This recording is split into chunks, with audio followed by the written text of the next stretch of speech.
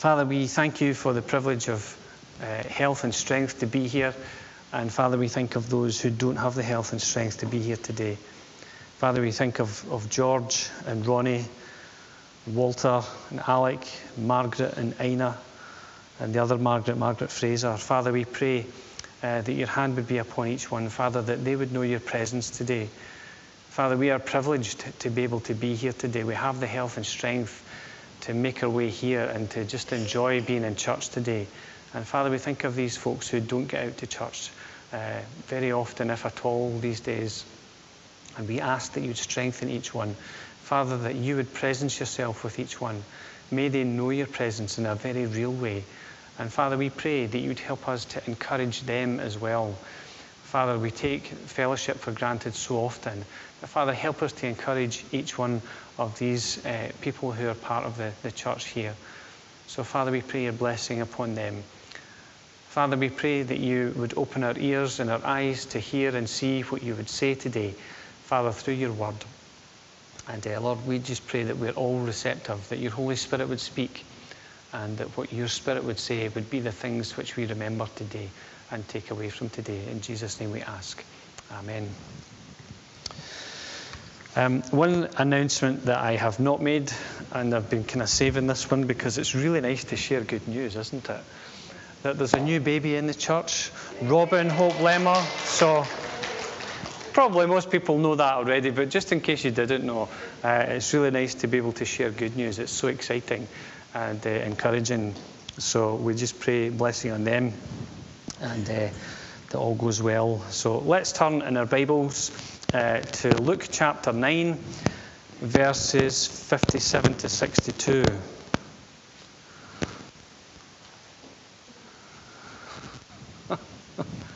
Should I use this one, Martin? Yeah, okay. Okay, Luke chapter 9, verses 57 through to 62. And the title of today's message, and it's one that I've been thinking about sharing for a number of weeks now, is the cost of following Jesus. And so let's read the account. You'll find a parallel account in Matthew chapter 8, verses 19 through to 22, but we're going to read today because it actually has three people in the story where Matthew only has two. As they were walking along the road, a man said to him, that's Jesus, "I will follow you wherever you go."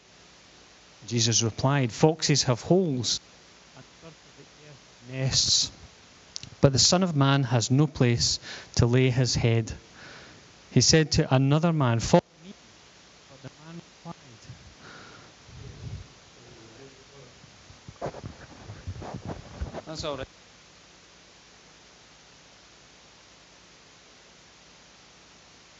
Yeah. Okay. You need to kill the fold back on this one, though. So he said to another man, "Follow me." But the man replied, "Lord, first let me go and bury my father." Jesus said to him, "Let the dead bury their own dead, but you go and proclaim the kingdom of God." Still another said, "I will follow you, Lord, but first let me go back and say goodbye to my family." Jesus replied, "No one who puts his hand to the plough and looks back is fit for service in the kingdom of God. You know, over the years I've heard many people say that I will follow Jesus. I've heard many people say that, and they've meant it. But I have also witnessed over the years many people falling away from following Jesus. You see, I think the question isn't about following Jesus, it's about how we're following Jesus. And that for me is the key. You know, some of us are maybe we're in a place where our home comforts are more important than the calling to the cause of Christ. Some of us maybe.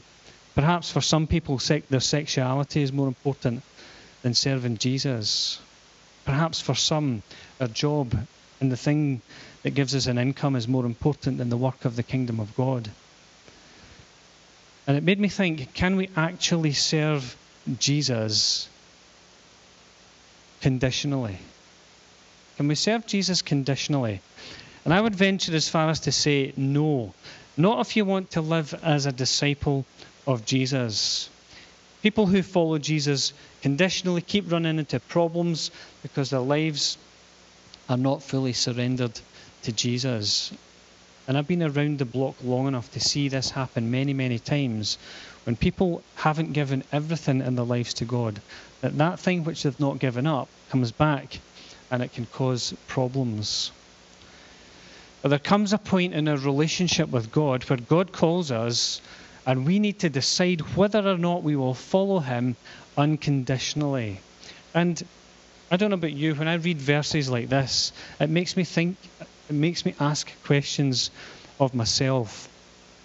And I was asking some questions. Are we willing to go wherever, whenever, and to whosoever that God would call us to? Are we willing to be led and to follow with selfless humility and obedience? Have you ever tried to follow with selfless humility and obedience? I'll tell you, sometimes God asks us to do things that are hard. And it is a challenge to do these things, but God comes in and strengthens us to do the things he's asking us to do. Are we willing to move in a way that demands energy and exercise, both spiritually and physically? Are we willing not only to change ourselves, but our attitudes, our desires, and surrender them to Jesus?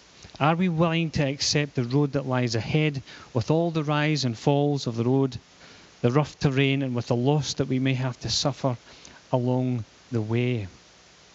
Jesus challenges the men who come and speak to him.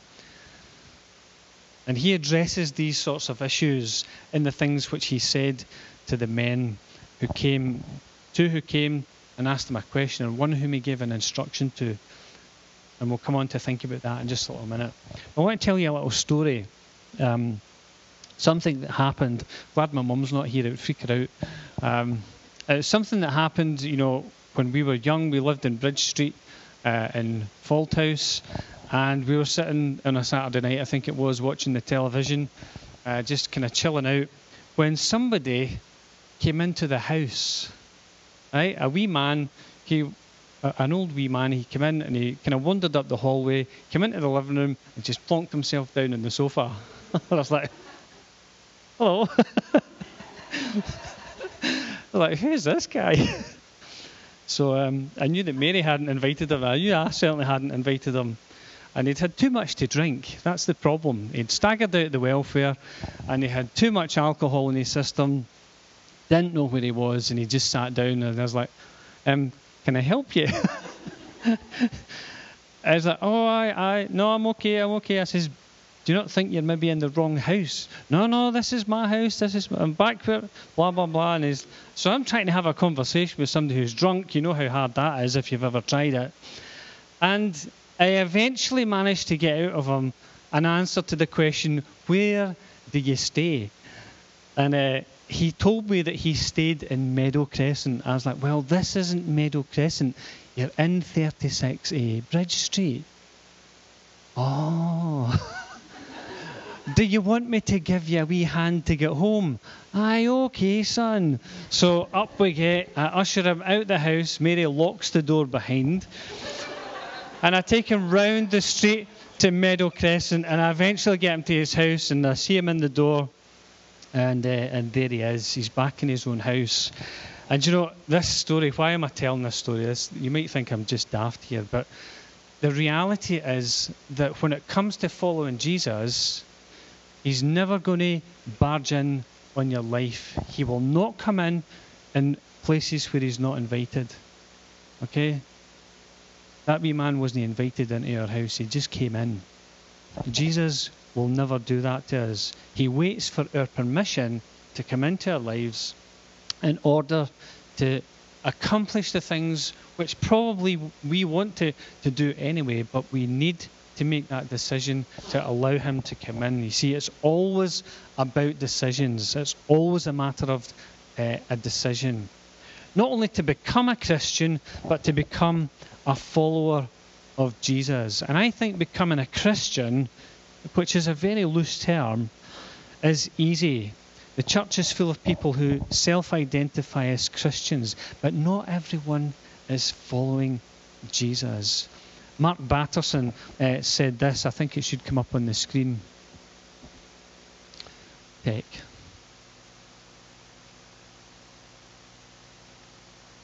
Oh, come on. Could you maybe just hit return for me, Daniel, please? Because this technology is not working for me either. Right, again.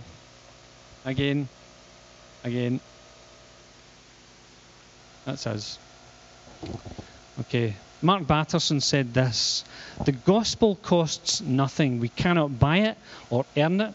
It can only be received as a free gift, compliments of God's grace. So it costs nothing, but it demands everything. And that is where most of us get stuck. Spiritual no man's land. We're too Christian to enjoy sin and too sinful to enjoy Christ. We've got just enough Jesus to be informed, but not enough to be transformed. And really, this is what it's about. Following Jesus will demand things of us. His grace is free, but in actual following Jesus, it will make demands on our lives, and there will be a cost, as we think about in this story which is coming up. Let's read verses 57 and 58 again. As they were walking along the road, a man said to him, "I will follow you wherever you go." Jesus replied, "Foxes have holes, and the birds of the air have nests, but the Son of Man has no place to lay his head." Matthew gives us a little bit more information about this particular man. He says, "Then a teacher of the law came to him and said, 'Teacher, I will follow you wherever you go.'"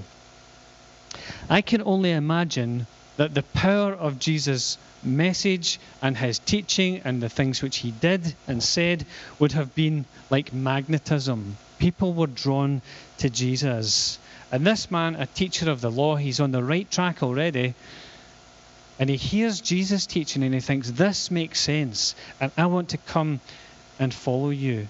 But Jesus reads the man, he reads his manner, and he also reads his motive. Click to the next slide, please, Daniel. And the question we're left asking is, has he made a rash decision? Has he just come along in the spur of the moment and said, I will follow Jesus? Matthew Henry states that many resolutions for religion are produced by sudden conviction and taken up without due consideration. These come to nothing. It's worth restating that we all have the material needs, right? You know, foxes have holes and the birds of the air have nests. Jesus has no place to lay his head. The reality is that each of us have material needs. We need to be fed, we need to be clothed, we need to have shelter, and we need all these things. And last week we talked about that. We said your Heavenly Father knows that you have need of them. But Jesus said, don't worry. And I think back to our early days, probably even before the days when the wee man came in, but certainly at that time as well, where things were very, very tight in terms of material things. We didn't have a lot. We just managed to furnish a house, only just. And we begged and borrowed. We didn't steal anything. And there was lots of things that we had to do without, which is maybe a bit different from our expectations these days as a culture, as a nation. But the one thing that we know is that throughout all those things that God has been present, and experience has taught us that we may not have all that we want, but we do have all that we need. We've never been in lack. And so to get back to the story, Jesus says to the man, foxes have holes and the birds of the air have nests, but the Son of Man has no place to lay his head. Jesus uses a parable that would have challenged the man and probably anyone else who was listening. It's a parable from nature, again, as he used so many times, and it has endured through the centuries. But some commentators suggest that there's a deeper meaning to this. It's not just look at the birds, they've got somewhere to stay, look at the foxes, they've got somewhere to stay. It's all about practical things. Some people would say that there's a deeper meaning in this. And one comment which I came across, could you flick to the next slide please, Daniel, by T.W. Manson, who points out that the birds of the air were an apocalyptic symbol of the intertestamental period referring to the Gentile nations. So they were, even using this analogy, was an allusion to the other nations which surrounded Israel. Remember, these are the people who have fought for their land and they've been invaded. They've been invaded by Rome, and they're controlled by Herod and his cohorts. And so they lived amongst a nation, amongst an area where they were really, really challenged about, is this our land? This is the land that we fought for, and now we're having to bow down to other people. And one of the interesting passages in Luke is in chapter 13, 31 to 32. And when it's referencing the foxes here, actually, could Jesus have been saying, when he talked about foxes having holes, let me read this. At the time some Pharisees came to Jesus and said to him, leave this place and go somewhere else. Herod wants to kill you. And he replied, go tell that fox, I will drive out demons and heal people today and tomorrow, and on the third day I will reach my goal. Go tell that fox. And so one of the suggestions is that when Jesus is saying this, that he's referring not only to physical things, but to the political system of the day. And to quote another commentator here, he says, then the sense of saying may be, everybody is at home in Israel's land except for the true Israel. The birds of the air, the Roman overlords, the foxes, the Edomite interlopers have made their position secure. The true Israel is disinherited by them. And if you cast your lot in with me and mine, you join the ranks of the dispossessed, and you must be prepared to serve God under those conditions. What I'm trying to get at here is, Jesus is saying, if you want to come and follow me, you really need to think about what you're doing, because what I'm doing is going against the grain. It goes against what's happening politically in the country. It goes against the rulers of the country. And it's going to end up with me being in trouble. I wonder if there's a parallel today for us to be a Christian in our society today. Perhaps there is a rich minority who want to have things their own way. Or even the minority groups who seem to have so much influence and are seemingly changing the face of our society and culture. But amidst all this, Jesus asks us to follow, and sometimes we need to go against the grain. Next slide, please, Daniel. The reality is that what the man was offering was to follow this leader who would shortly be rejected, despised, tortured, and would take up a cross and trudge to his death. Had the man really considered what he said when he said, I will follow you wherever you go? Had he really considered what Jesus was all about and where he was going? Even Peter, who was a true disciple and said, I will never leave you. And Jesus replied to him, no, you will deny me 3 times and then you will hear the cock crow. Imagine how Peter felt when he realized he'd fallen short of the mark. Peter had not considered the cost on a personal level.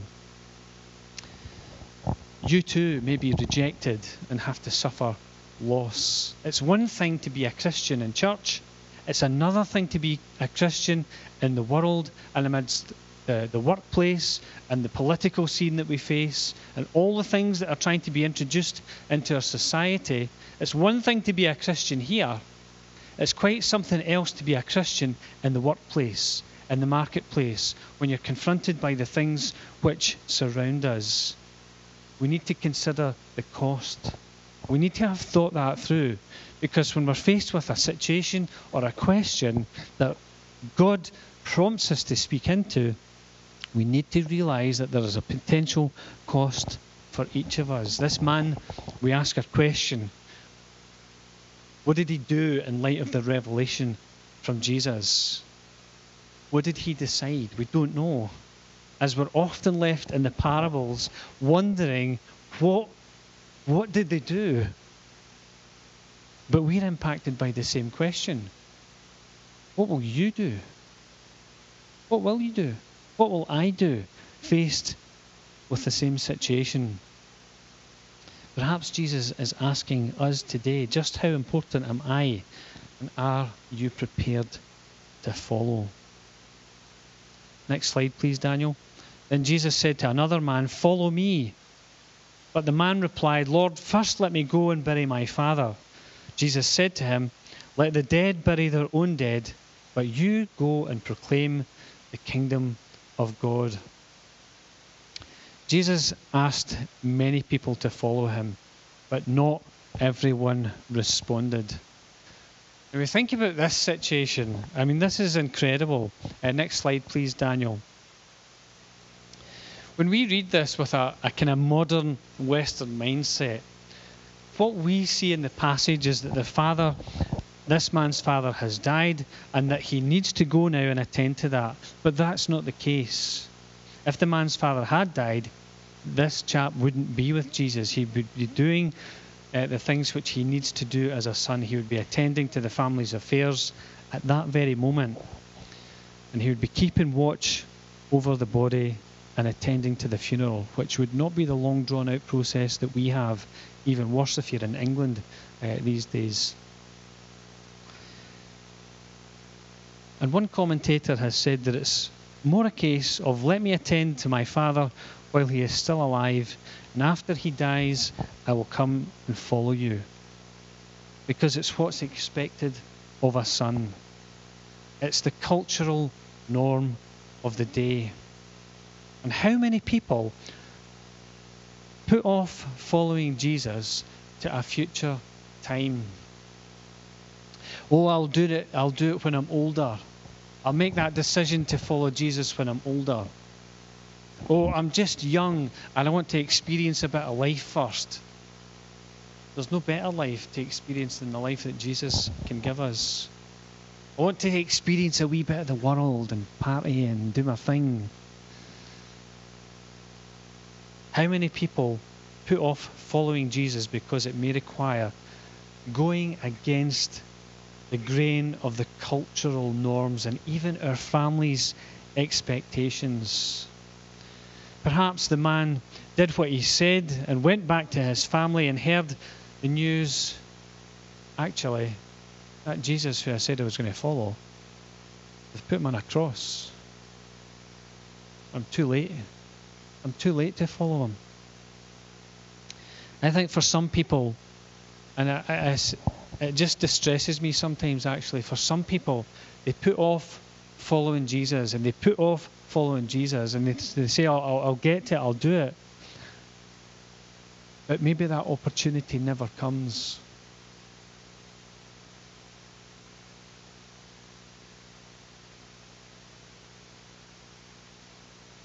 Maybe the opportunity never comes.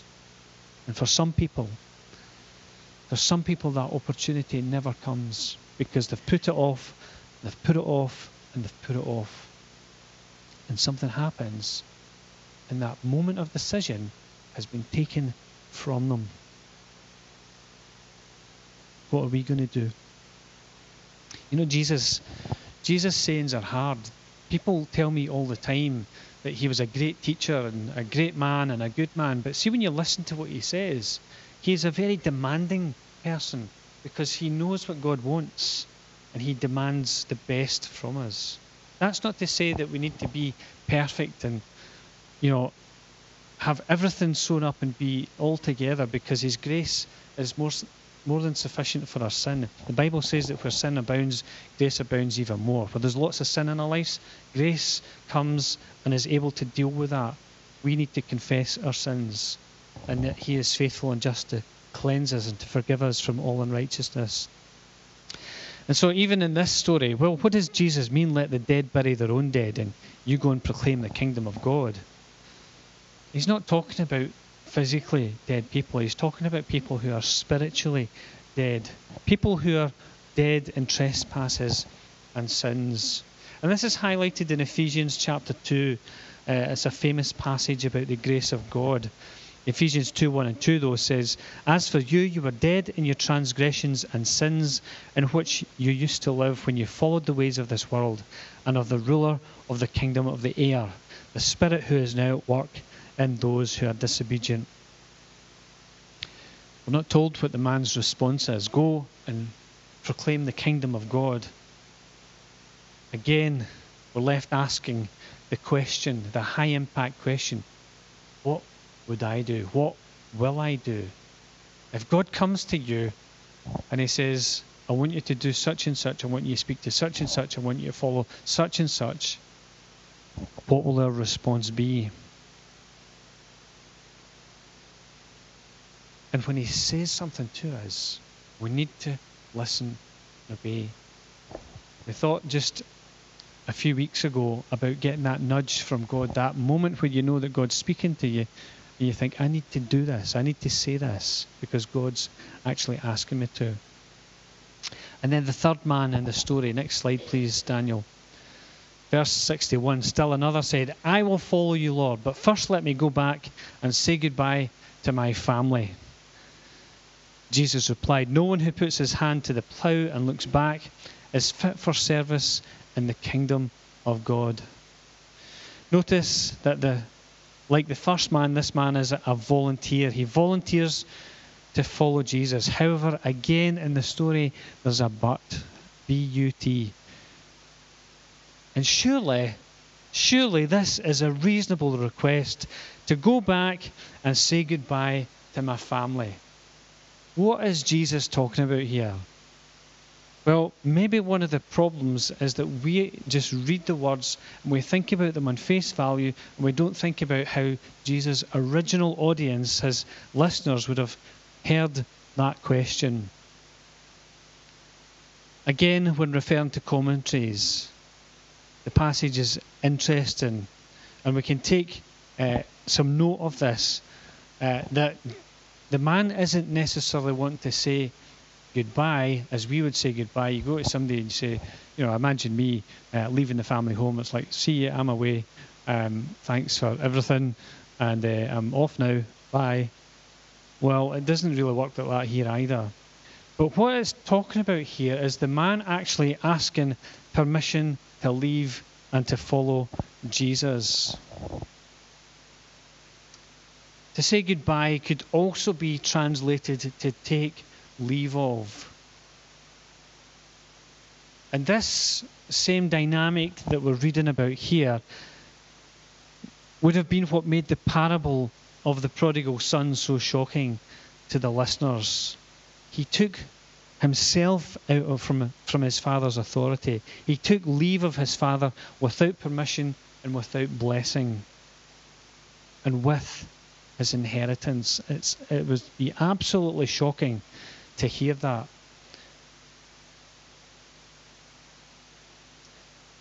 So what we need to understand here is the pull that family has on the individual in this culture, but also in our culture. And I'm not saying we should be disrespectful to our families, not at all. Not at all. But how many people say to Jesus, yes, I'm going to follow, but... Has it ever occurred to you how much Jesus says in so few words? I'm taking a whole message and saying lots of things to say what Jesus said like that, and people got it. Asking his father's permission to leave. And then he says this thing about putting your hand to the plough. No one who puts his hand to the plough and looks back is fit for service in the kingdom of God. Maybe you can put up the next slide, please, Daniel. The plough that they're referring to here is not one of these massive tractors that ploughs using satellite navigation. Did you know that? The farmer doesn't even need to be in the tractor these days. He can just control it from his phone, Satellite navigation, straight furrows, nothing gets in the way, easy peasy, job done, back home, put my feet up, Not that farmers put their feet up. But the plough in Jesus' day, what he would be referring to would be a single-handed plough. The one hand would control the direction, and the other would have a stick in it, which would be called an ox goad, and it would guide the oxen and keep the line straight. And the person who was doing the ploughing would have to watch. He'd not only have to watch what he was doing, he'd have to watch the furrow he's just cut, watch this one that it's in line with it, and then be thinking about the next one that he's going to cut. It demands concentration. He would need to watch and keep his eye on what was happening all the time. He would also need to watch for stones, big rocks that might present as he's going along and ploughing, because that could break the plough. And he's having to concentrate on all these things. Imagine what would happen if he looked back. Somebody shouts to him and he looks back.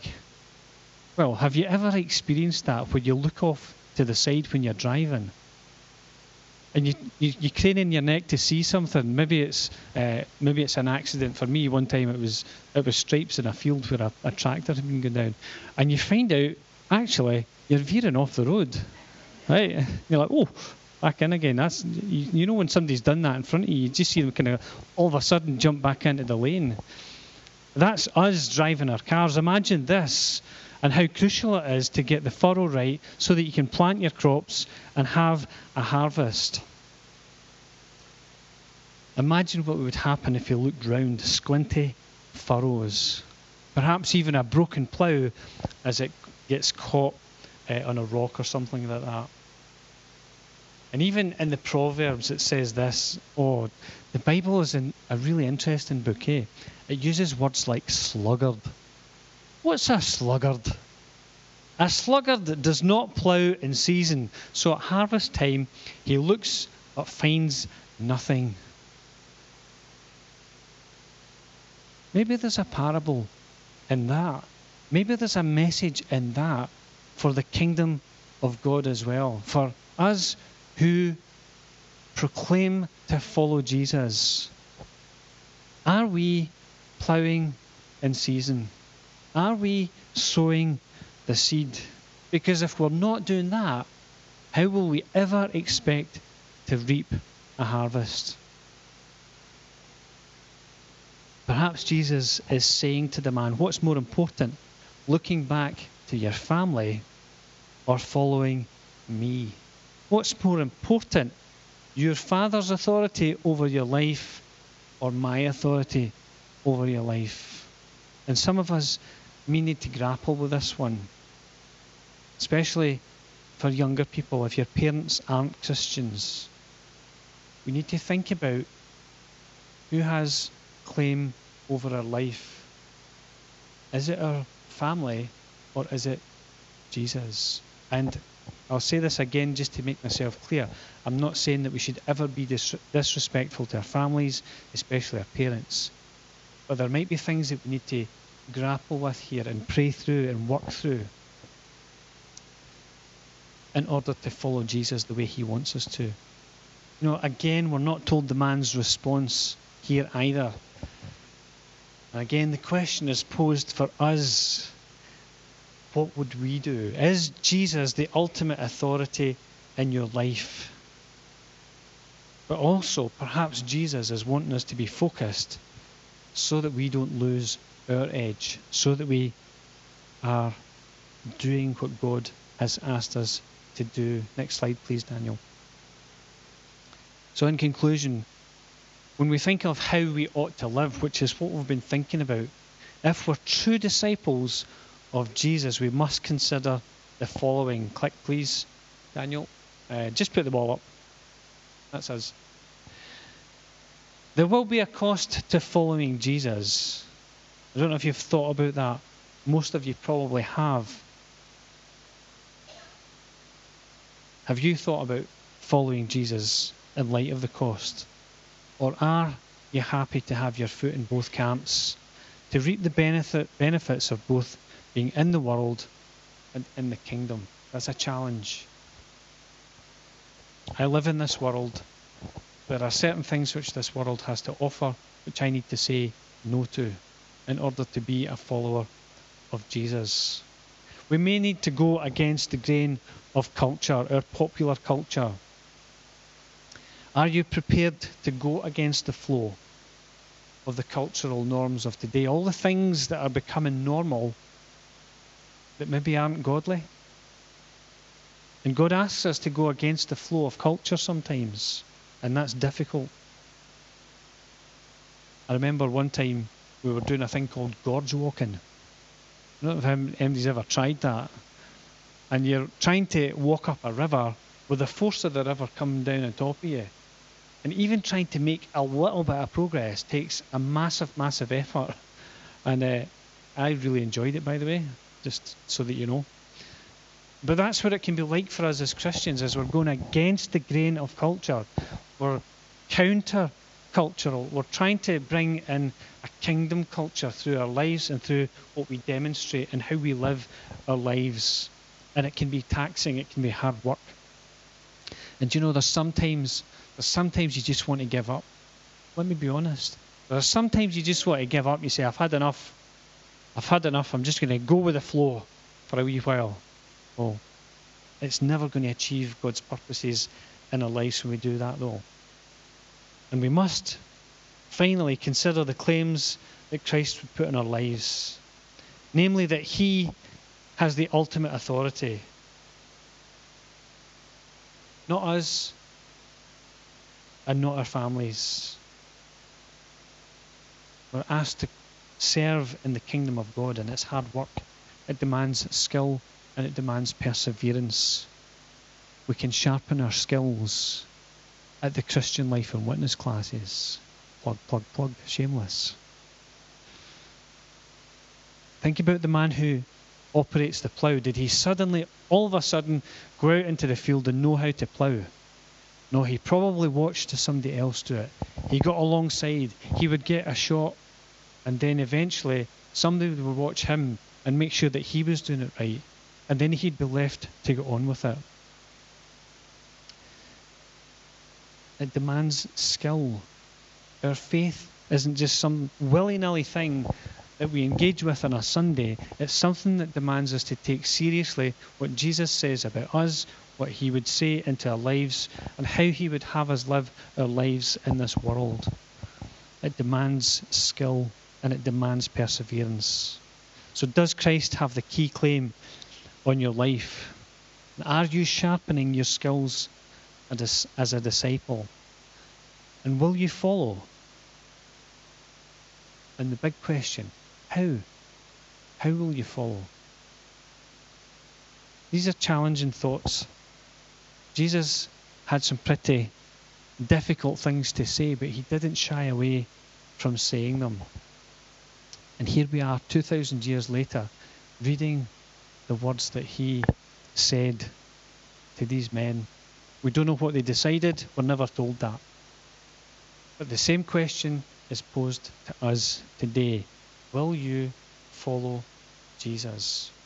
And will you follow Jesus with all of your heart?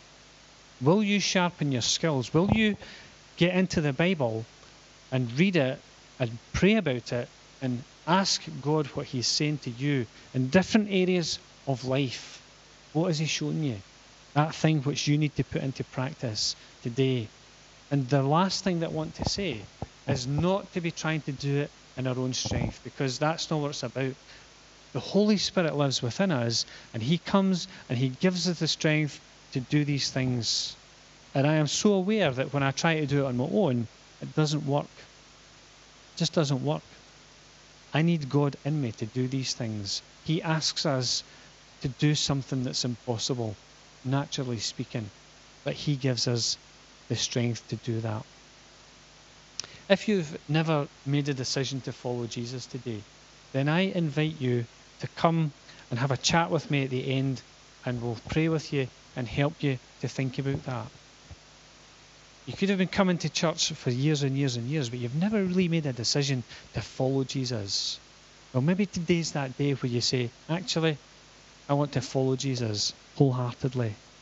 Let's just bow our heads in prayer, and musicians, please come back up as well.